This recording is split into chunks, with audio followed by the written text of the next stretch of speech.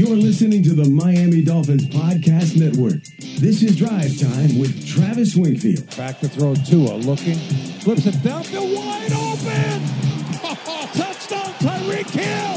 Unbelievable! Just flew by him for a second time. Tua knew where he was going right away. All the haters out there, man. I really hope you soon jump on his bandwagon. Waddle. Tua, shotgun, back to throw, looking, steps up, fires, touchdown! Again! It's Waddle! His sixth touchdown pass of the day. Drive Time with Travis Wingfield begins now. Let me check your pulse if you're not fired up. What is up, Dolphins, and welcome to the Drive Time Podcast, part of the Miami Dolphins Podcast Network, covering your team, your Miami Dolphins. How's it going, everybody? I am your host, Travis Wingfield, and on today's shoe? It's part 2 of the shoe of the roster review. We're going to look at the defense, including how one roster evaluator says on paper this is the top defense in the NFL. Plus, we'll talk a little bit about opening day in baseball and my golf game, which I know you guys are all here for. From the Baptist Health Studios, check that. From somewhere in South Florida, this is the Drive Time Podcast.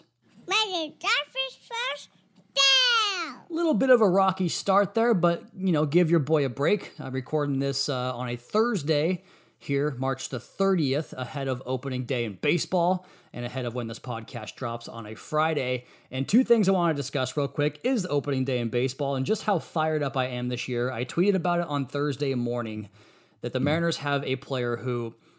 I was born in 1987, and Ken Griffey Jr. made his debut in 1989, and I got to grow up with that. Every night on Fox Sports Northwest, Ken Griffey Jr., 7:10 p.m. in my living room, me doing the wiggle every single night. It's how I fell in love with baseball. It's kind of how I modeled my swing after, and it's kind of how my baseball swing led to what is now my golf swing, which I'll talk about here in just one second. But I think it's really cool that my kids now are all Mariners fans of a certain age, got to watch Ken Griffey Jr. for their entire childhood, now get the benefit of watching Julio Rodriguez. And in that tweet, I put out from the Players Tribune a story that Julio wrote. He also was featured in GQ. He's also the Sports Illustrated cover athlete for the season preview this year. Everyone expects this guy to be a multiple-time MVP, and he just has the charisma and superstar traits that you look for across the board in a ball player. I think it's super cool that my kids get to grow up watching that guy, and I'm so fired up, man. He's going to hit like probably 35 home runs this year, probably still 50 bases, probably going to have an OPS around 1,000, probably going to win a Gold Glove. He is special, and I cannot wait. Speaking of special, your boy on the golf course. I'm just kidding. I do have a round tonight that I'm very excited to go play. I've mentioned it several times that I am, in fact, on leave right now. Cameron was nice enough to fall asleep for a little bit for me to record this podcast and get it in. But my wife feels bad for me because Cameron just kind of cries all day, and I've been getting my ass kicked all day by this kid. So she said, go ahead and get out of here for a few hours tonight and go play golf. I'm going to go play the Grand Palms in Pembroke Pines. I'm just curious, has anybody ever really started golf at age 35 and made the PGA Tour? Because I feel like that's kind of where I'm going. That's a joke, but I mentioned that natural baseball swing, and man, I feel it. And I'm consistently getting the driver about 280 off the tee. Most of the time straight. Sometimes I got a bit of a snap hook that just turns a little bit left more than I want it to. Hitting the greens in regulation is a 50-50 proposition. You never know what's going to happen, but I feel like I'm putting myself in position on most holes to hit from about 80 to 120, and I'm just not getting the ball close enough to the pin. Putting is very up and down as well, so I feel close. I feel like I'm close to becoming someone that just began golf who was consistently in the 100s, and I feel like getting a 8 as the first number on my card is very close. In fact, I shot a 90 the other day, and I think even beyond that, I feel like I'm not far away, maybe a couple years, from potentially being able to get under double digits in terms of being over par, like +9. I think it's very possible for your boy in the near future, but I want to play as much golf as I can this summer. So like I said, if you're trying to get out there, let me know. Let's go play some golf. Let's talk some football, shall we? Wednesday, we did the offensive side of the ball, and now we turn our attention to the defense. And frankly, I think you could argue which side of the ball looks better on paper for your Miami Dolphins, and that certainly makes for a fun training camp, doesn't it? I do matchup of the day, matchup of the day. Every single day on the training camp practice podcast reviews or recaps. And like in the past, I had to try to manufacture Shaq Lawson versus Austin Jackson, a couple players that were certainly fun to watch. But now I got like Jalen Ramsey versus Jalen Waddle. I got Tyreek Hill versus Xavier Howard. I've got Teron Armstead versus Bradley Chubb and Jalen Phillips. Like, whoo, buddy, there are matchups up and down the board that I cannot wait to get into. And before we look at our first position group, this podcast will not be as long as the Thursday behemoth, or Wednesday? Yeah, Wednesday behemoth. It probably will because I'm talking about baseball and golf now, but I think I had 4,000 words for that one. I got about 2,500 for this one. But before we get into that, there's a guy at ESPN. He's a fantasy football expert, which I don't think translates to actual football. And I've actually gotten into debates with this guy on Twitter in the past. I have a hard time valuing an opinion from someone that doesn't like, the great Mike McDaniel interview with Mike Silver. How great was that, by the way? The process of talking about how we don't just have this quarterback in Tua, like Mike, with that film session he talked about in that story, we're going to build the entire program around Tua's strengths because I believe he's that good. How freaking cool was that? But when you had to explain to him what a field side out route was, oh man, I can't understand like doing this profession and not knowing the very basics. It's very weird to me. That's how I feel about this particular pundit. But each year he does his positional grading chart and puts a heavier emphasis on certain positions, like we talked about last episode with more premium spots. But he has the Dolphins as 13th offensively. The hell are you talking about? So already kind of discrediting my own source here. But defensively, number 1, he has Miami. And that lands the Dolphins as the number 3 overall roster behind just Philly and Dallas. And to give you an idea of the rest of the teams in the top 10, they are the Bengals, Bills, Chargers, Chiefs, Broncos, Browns, and Jets. This is under the assumption the Jets get Aaron Rodgers. Teams 3 through 10 in the AFC is brutal, but it's got Miami better than the Bengals and Bills. So those are 2 teams I think most folks will pick to compete with the Chiefs this year, who are even lower, for potential AFC supremacy and a trip to the Super Bowl. Let's go ahead and get to the defense, though. And as you look at this roster, you can see, Mike Clay's point. Each group has starters, and I use air quotes around that, who are really premier type of players. And I use the term starter loosely because starter just doesn't mean the most snaps. In the era of specialization and sub-packages, there just isn't as much emphasis on that phrase anymore. And a prime example of that is our first position group here on the interior defensive line. You get, I guess, a mix of starters and guys that contribute in different packages, and the game can dictate how many snaps they play based upon, is it a guy that comes in for pass rush? Are you behind early? Like the Detroit game last year, when Miami fell behind by 14 points and didn't recapture lead until the fourth quarter. It's a passing game, or I should say a running game early on in that one, and then late when they get the football back down, it becomes more of a passing game, right? But you have this front for the Dolphins where we talk about starters versus sub-packages. This group is so versatile and so flexible.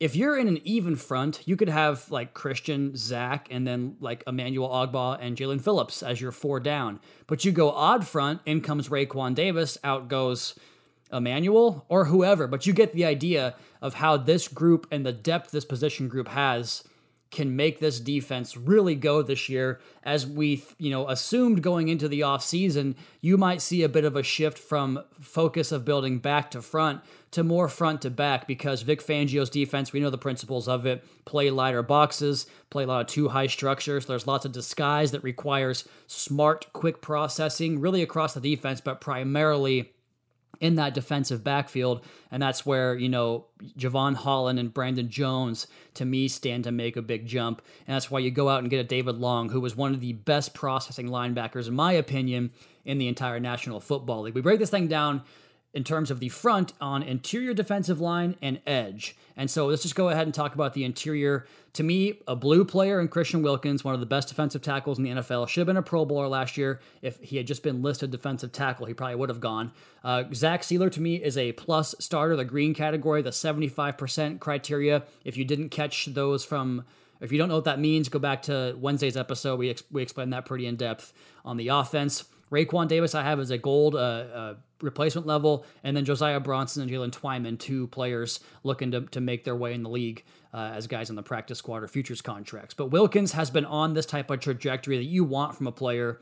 Truly gets better every single year. Arrived as a premier player last season. I think he was in 2021 as well, but last year, pretty much undeniable. I think what you have here is Coach Clark's group is a pair of really dominant, multifaceted players who are so well versed in their craft that they are both capable of cheating the scheme a little bit. And what I mean by that is they can play within the rules of their job, but they're so smart and talented that they can go outside the scheme a little bit and take themselves into great plays.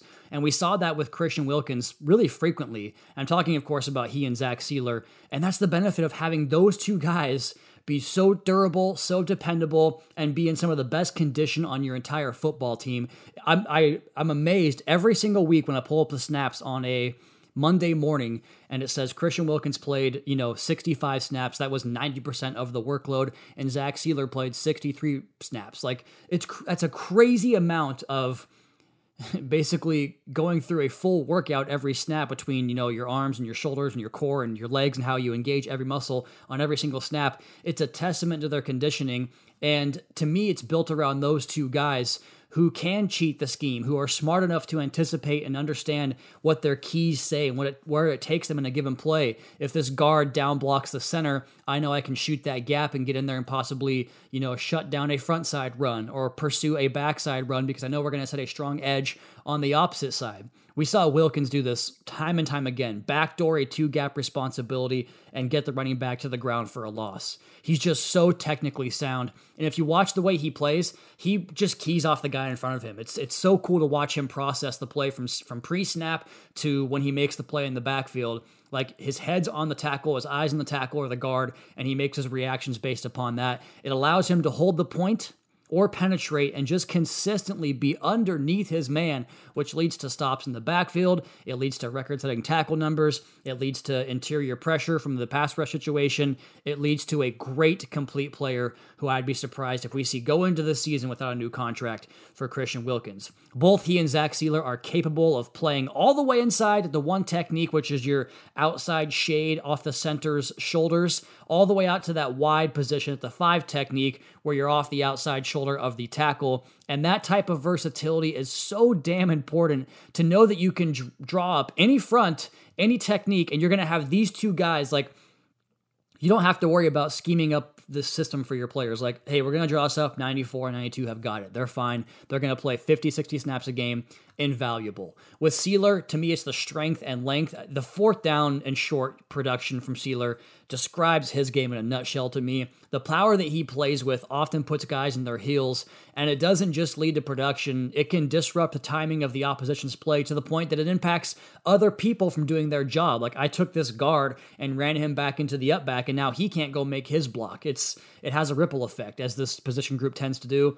Raekwon Davis is solid. I think there could be more plays made at that position off the nose, but it's a thankless job, and he does a good job of eating up double teams. Sometimes they do get movement on him, but that wingspan and sheer size, when it clicks for him, it really shows up on those plays. But more consistency and more playmaking there would be nice at that nose tackle position. I think Raekwon's capable of that. And then Bronson and Twyman can push for roles, but you kind of see where there's a route here to add more players, more depth. I thought last year they missed the presence of Adam Butler. Finding a guy like that, I think a veteran nose tackle would be a big addition for this Dolphins defense if they can find it. I don't know if Akeem Hicks is a guy that I keep thinking of that if he's got more in the tank could be a good addition here. I'm still bummed about Ben Stille getting plucked off the practice squad. Thought he had some good skills to work with and develop, but sometimes that happens. Let's go ahead and take our first break right there, come back on the other side and talk about the edge, the linebackers, the DBs, and the specialists. I guess the podcast is going to go long today. That's next to Drive Time Podcast. Your host, Travis Wingfield, brought to you by AutoNation. If we think that interior defensive line position, gosh, the edge, if that's impressive, this edge group is, to me, one of the best position groups, not just on the football team, but in the entire National Football League, because I have one blue player, a blue chip top of the line caliber player. To me, that's Jalen Phillips. I think the next two guys have been in that blue category as recently as 1 or 2 years ago.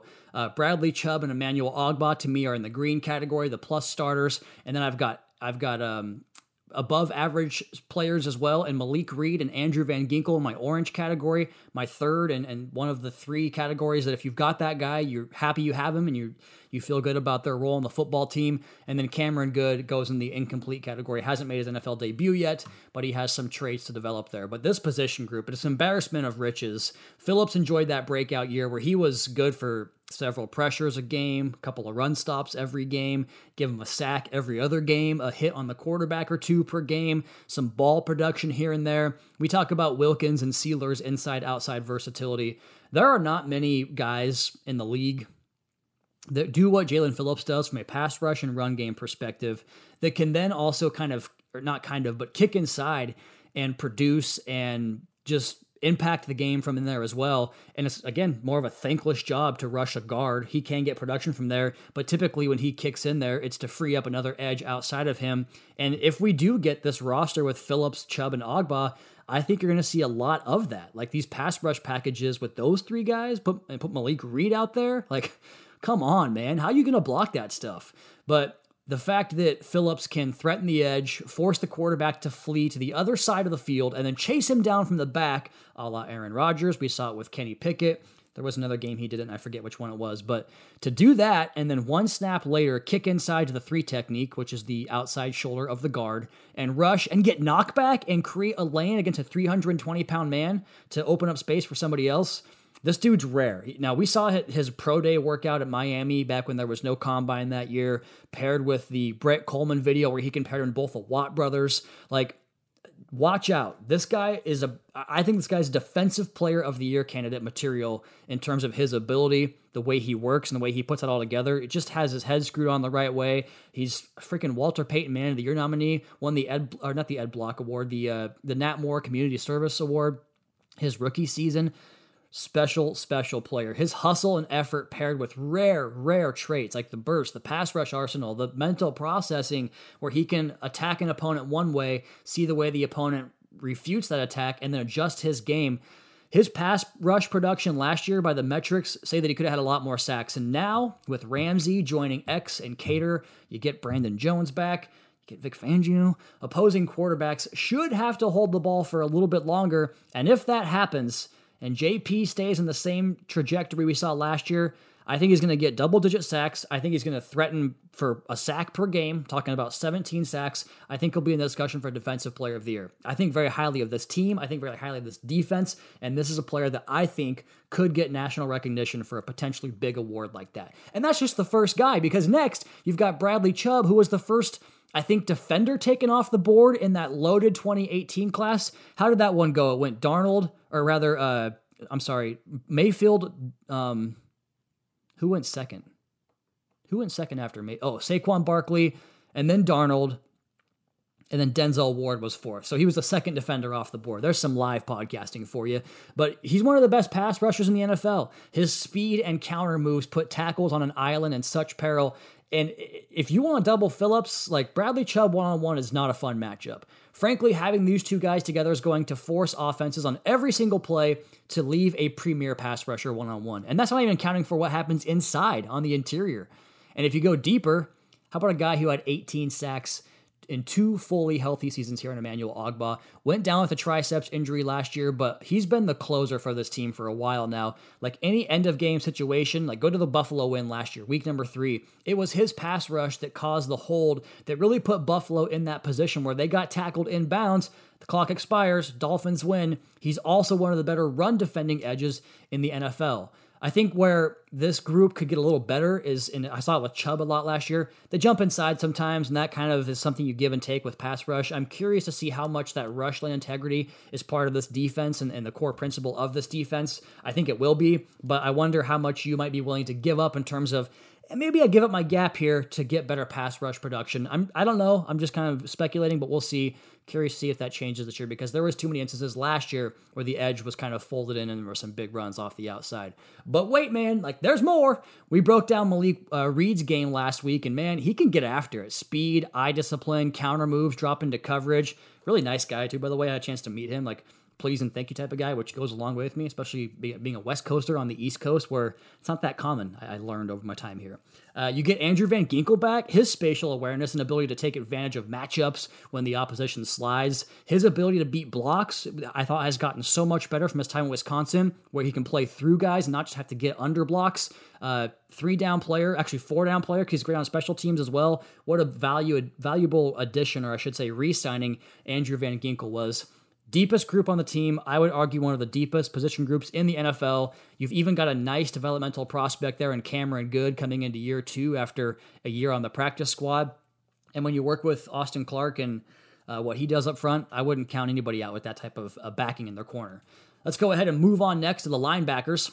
I talked about it at length on the breakdown pod. I just cannot say enough what I think about David Long Jr. in this defense. I think in this defense, you have to have a linebacker who can react and beat players to the spot. I think you have to have a guy that can beat blocks because of the frequency with which you see the two high structures with the light boxes against favorable run counts. Teams in the NFL nowadays, and this is basically Fangio putting his mark on the entire league, teams are willing to give up a little bit in terms of the running game to better protect against the passing game, which, 4 yards per carry is a good number. 8 yards per pass is a good number. So which one would you choose? Give me the 4 yards every time. I'll take a 3rd and 2 over a 1st and 10 any day after 2 plays on offense. But David Long Jr.'s ability to both anticipate, get the defense put in the right position, and beat blocks makes him the ideal linebacker to fulfill that defense, on top of the fact that he can rush and drop into coverage as well. So with Long and Baker, you've got 2-3 down players who have speed, pass rush ability, and coverage skills. Now, I think Long is better in terms of all those things we just talked about more naturally. I think Baker's speed takes him to a lot of plays in that regard, but that's why I have David Long Jr. as a green player, a plus starter, and I think that with some more recognition and some more exposure, could become a blue player, but we'll have to wait a little bit on that. I've got Jerome Baker as an orange player, that 3rd category, the quality starter, and then I've got Duke Riley as replacement level, but also such an ace on special teams. And then the final linebacker in the room, which probably could see some additions here in the draft and UDFA class, is Channing Tindall, who's purple, the special team / not. There's not enough evidence there yet for what he can do, but that's a big upgrade on what we had in the past. Typically, it's been replacement level players pretty much from 2 on in that room, and now you've got an adequate starter, a plus starter, and some replacement level players beyond that. So the 2 guys that can do multiple things. There's just so much more speed in this room now, and you don't have a single player here who, when the offense breaks the huddle, they say, "Hey, this guy is great at this. But what if we can check to something else and do that against him and expose his vulnerability?" Because I think they're all so versatile and can fulfill a variety of roles within a defensive package. You don't have a guy out there who's just a B gap to B gap plotting run defender who the Bills on a 4th and 2 down and around the goal line can check to a run and say, "Hey, if we get Singletary on that linebacker, boom, touchdown for us." That's not going to happen because they can cover those guys. I mean, it will happen sometimes because football is hard, but you get what I'm saying. It's a better opportunity for the defense to make a play when you don't have that guy on the field. With Long, the way he beats blocks is really going to help in the way you try to defend that run from those lighter boxes, and it's so prevalent for these teams to play that light box, the Vic Fangio effect, and he pioneered that type of defense, and philosophies have spread throughout the entire National Football League. The teams that are best at it have linebackers who can take on blocks and still make plays. Not to mention that you've got the guys up front we just talked about, 92 and 94, that also do that, as well as any defensive lineman in the National Football League. I just think Long opens up so much. We know about Baker's speed and the angles that he can take to the quarterbacks as a rusher. I think maybe he gets more of a rushing role this season in this defense. And how about how he runs with tight ends and backs? Again, I don't think it's anything special, but he can get in phase and he can just run through the route. And as long as it's not a comeback where they come back through the player to the football, where he gets flagged, he can make pass breakups that way. It just gives you multiple options for how to attack different teams. And I think that Duke Riley was a big re-signing because of his ability to slide down off the edge against a running quarterback like Lamar Jackson, but also come back inside and come off the bench and play coverage in a pinch. His pass breakup against the Pats in week 1 was one of the most impressive reps we had by a linebacker all year for my money, where it's a Tampa 2 look and he has to bust his butt down the seam on, it was either Hunter Henry or Jonnu Smith, and he made a great PBU on that play. He's got that type of ability. Then Channing Tindall, he might be the most talented player in the entire group, which is saying a lot. Just hasn't played a lot of football yet. I'm curious if the light comes on for him this year, maybe next year, because of the new defense and how challenging this defensive scheme is to pick up. But he's so explosive, such a striker, and so fluid, moving in any direction. Man, I'm excited about this group in 2023. I don't think they'll be done yet because I think you need more than 4 linebackers to go into a season with. Let's go ahead and take our last break, come back on the other side, do DBs and the specialists. That's next. Drive Time Podcast, your host, Travis Wingfield, brought to you by Auto Nation.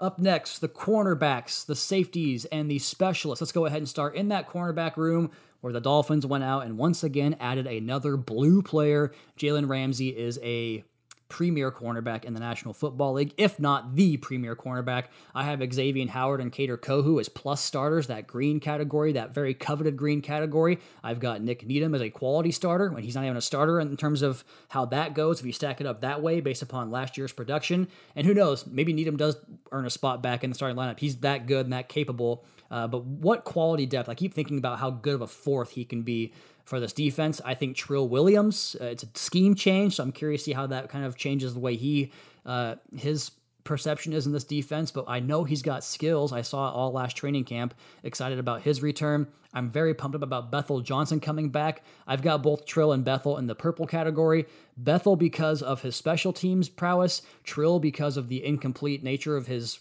evidence, his film. There's just not any of it. But for Bethel Johnson, he also came off the bench last year in a pinch and played good cornerback too. Then I've got three guys in that kind of red category: Noah Igbenogany, Keon Crossan, and Tino Ellis. But how about this room looking where it does right now compared to back in December when you get Needham back, you get Trill back, and you drop in probably the best cornerback in the National Football League. Just from those top three guys alone, the tackling at the position is so good, which again, the idea of playing too high requires the skill to be sharp. And I was listening to Daniel Jeremiah on a podcast earlier this week where he talked about how the days of Deion Sanders saying you pay me to cover, not tackle, are long gone because teams will scheme up their running game to basically leave the corner that can't tackle unblocked and force that guy to be your forced defender and come up and make a play. With Kader Kohou, never have to worry about that. With Xavier Howard, don't have to worry about that. And Jalen Ramsey, you sure as hell don't have to worry about that. But Kader, I think he can play anywhere. He was great in the slot last year. The way he can fit the run from that nickel position, it reminds me of Teron Johnson in Buffalo and what he affords that defense that never leaves its nickel package. Then there's the main part, the coverage skills. Think about your ability to match up against a given opponent. Last year, most weeks, we were lucky to have 3 healthy corners for a game. Now you can really pick and choose. We don't know how the roles will work out, but Jalen Ramsey and that potential star role is super intriguing for his ability to move around. I think back to Belichick with, Revis days when it was like, hey, their best receiver is a tight end. Why don't we have Revis cover the tight end? Okay, Ramsey can do that. I see him with, that Gilmore or Darrelle Revis type of influence for the Patriots defense and how they would use that guy in their best player. I think Xavier Howard's ability to lock down one side of the field pairs perfectly with that. Hey, go cover the number 2 receiver. X can do that as good as anybody in the National Football League. And then Kader Kohou's sticky coverage inside on top of rolling help to those various positions. Good luck, man. I feel the same way right now that I felt about the offense last year, where it's I don't see the solution outside of injuries for the opposition to overcome this team. I think it's that good. This is where this team can really, really get after it, getting those 3 guys playing up to their skill level with this pass rush. Watch out, man. Then the depth is just so much improved. I can't think of a better fit for that 4th role than Nick Needham. He can play any position, and you can just basically have him wherever you need to come into a game. Hey, Jalen's down, Nick, get out there. Cater's down, Nick, get out there. Trill Williams, I think a lot of upside. We just haven't had a chance to see it yet. His injury was so early that he'll be 12 months removed from the injury come training camp. And then again, don't sleep on the Bethel Johnson re-signing, special teams ace, but great in coverage last year. Then you've got Crossan and Igbo, who played a lot of snaps last year and got some valuable experience and also have some special teams value there as well. So deep room. 1 year after it was the opposite with the attrition, the way it wore it down. In the secondary, or the final part of the secondary here, the defensive backfield, the safeties, 5 of those guys as well. I've got a blue player in Javon Holland. I've got a green player, a plus starter in Brandon Jones. Deshaun Elliott I have in the orange category as a quality player. And then I've got purple on Elijah Campbell and Verone McKinley for the fact that they haven't played a lot of defense and just are early in their careers and wet behind their ears and special teams primarily. Just getting Brandon Jones back alone is such a huge plus to the room because his ability to time up his runs and blitz both the run and the pass is something I think he does better than anybody else in the entire roster. That on top of his ability to play multiple roles and how you have to be interchangeable at safety with Javon Holland. Go back last year and watch the defense before Brandon Jones got hurt and after, and it changed completely. The way they communicate with each other is going to help in terms of how this defense can play faster, and the way they prepare, that is invaluable in this defense that we've heard described as a safeties defense. I thought last year Javon had to play so far back to help mitigate some of the injuries outside, but with X, Ramsey, and Cater, I think you could see him freed up to do more blitzing, to buzz the middle of the field, to spy the quarterback. He can do anything, and I think Vic Fangio and this defense and the personnel around him can unlock that. It's like the same thing we talked about Tua. Yeah, confidence helped Tua take his game to the next level. We saw the confidence at Alabama. Maybe it waned a little bit. It was back last year, and it helps him make those tight window throws and rip that thing time and time again. Even if you have a miss, go back to it, rip it, shoot or shoot, play with confidence. You'll get the best of yourself. I see the same thing with, Javon Holland in terms of putting guys around him, putting Tyreek Hill around him, Jalen Ramsey around him. Like, it's going to make his game even better. Deshaun Elliott fulfills those roles in a similar way. Also, getting to know him a little bit here, he's got the mentality you want, and it matches with his play. A striker, explosive as hell, kind of a dog off the bench who comes in and gives you a different level of energy and spark. Elijah Campbell's a tremendous special teamer. I love his addition to some deep sub packages, your $50 and dime packages. And Verone McKinley got some experience last year as that true backup safety. He's kind of the only true backup safety on the roster. It's just crazy how much the depth has really improved here and everywhere across the football team. I've got Sanders and Bailey in the orange category for specialists and Blake Ferguson in the yellow category. I don't know much about the finer points of kicking, punting, and long snapping. We've now got the 2020 All-Pro team kicker and punter, first team. Both guys have plenty of distance with powerful legs, and I don't recall a botch snap last year, but there was lots of snaps on the ground that Thomas Morse had to scoop up like a shortstop, so hopefully that gets better this year. But there you go. We'll do it again at some point later in the summertime, but it's hard to not be excited about what they have right now on this roster, and that will do it for this episode. But I had to log back in to talk some golf, and I'll keep it to about a minute here, but I wrapped up a round at Grand Palms and Pembroke Pines, and I wasn't aware of this. I'd only played there in the morning one time before. I played at a 4 o'clock tee time on Thursday night, and the course was almost empty. I got to play alone, didn't have to go with partner up with anybody. I did pass through 2 groups of people, and of course you're going to say, this is what happens when you play by yourself, Travis. But I shot a PR, a personal best 82 at the Grand Palms. Absolutely crushing the ball off the tee, getting my hybrid going on the fairways as well, just getting lots of distance on those 2 clubs. Absolutely dialed on the chipping. I watched this Bryson DeChambeau tutorial. I know, worst guy to watch. Everyone says that to me when I tell them that. But he taught me about closed face chipping. I instituted that and was putting the ball next to the cup all day long. Just felt really good. And man, a round that took about 2.5 hours, and that was with taking several videos to share with a couple of my buddies at work and a couple of friends. I could have gotten that round in under 2 hours if I would have played a little bit more tempo, a little more speed. But having that rhythm to play off of, man, freaking awesome. And an 82 at Grand Palms. Your boy has the bug. PGA Tour coming next.